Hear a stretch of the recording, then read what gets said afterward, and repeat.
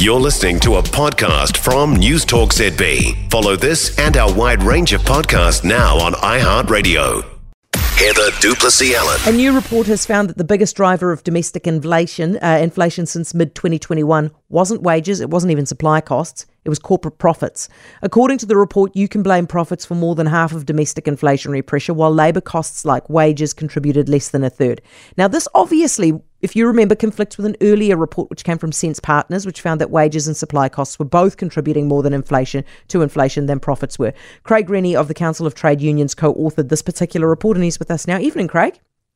Evening, Heather. Now, Craig, how did you and Sense Partners get to completely different answers for the same question?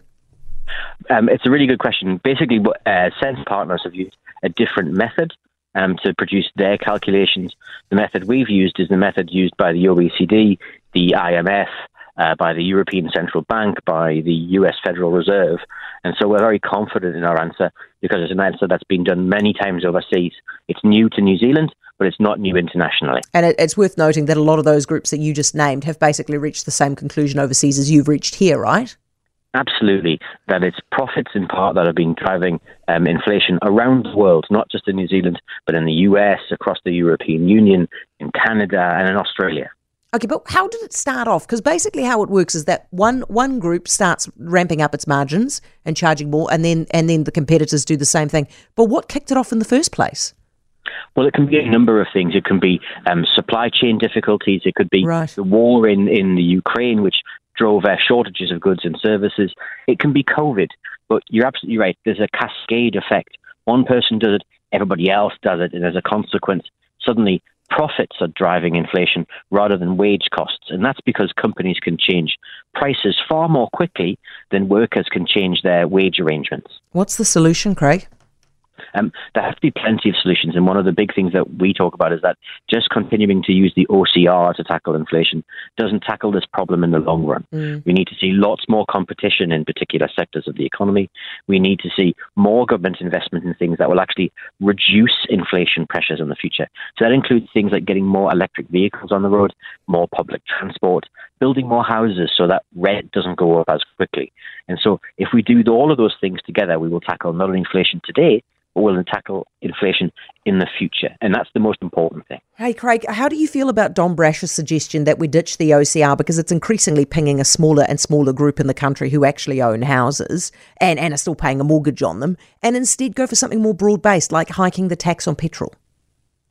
It's certainly worth looking at the second part of that in conjunction with the OCR. Yeah. The OCR will still play an important role in tackling inflation. And one of the things it does is it disincentivizes investment by businesses. So you still want it to play that role where you want that to happen. But you're right, it's a package of things. It's a mix of measures. We're not fighting the 70s anymore.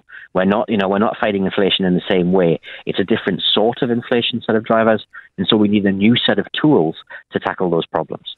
Do you think that we're getting into dangerous territory where people stop believing these kinds of reports? When you have Sense Partners who are working with Business New Zealand giving the obvious answer that would better please Business New Zealand, and no disrespect, Craig, but then a union guy doing a report which obviously finds that wages are not the problem? I think, we should all look at the reports on their own merits. Yeah. And look at what's actually being said in them. I actually think there are plenty of things that both the Sense Partners report and our report would agree with, which is that our current approach doesn't tackle these problems in the long run. Yeah. And that we need to take new approaches to dealing with these. And I guess importantly, that when we look at these things, we shouldn't be blaming, very high levels of government spending, or we shouldn't be blaming the COVID response. There are drivers in here which are systematic and actually are well outside of control of the government. Craig, it's good to talk to you, mate. Thank you so much. Craig Renney, Council of Trade Unions, Director of Policy, and also, obviously, economist there. For more from News Talk ZB, listen live, on air or online, and keep our shows with you wherever you go with our podcasts on iHeartRadio.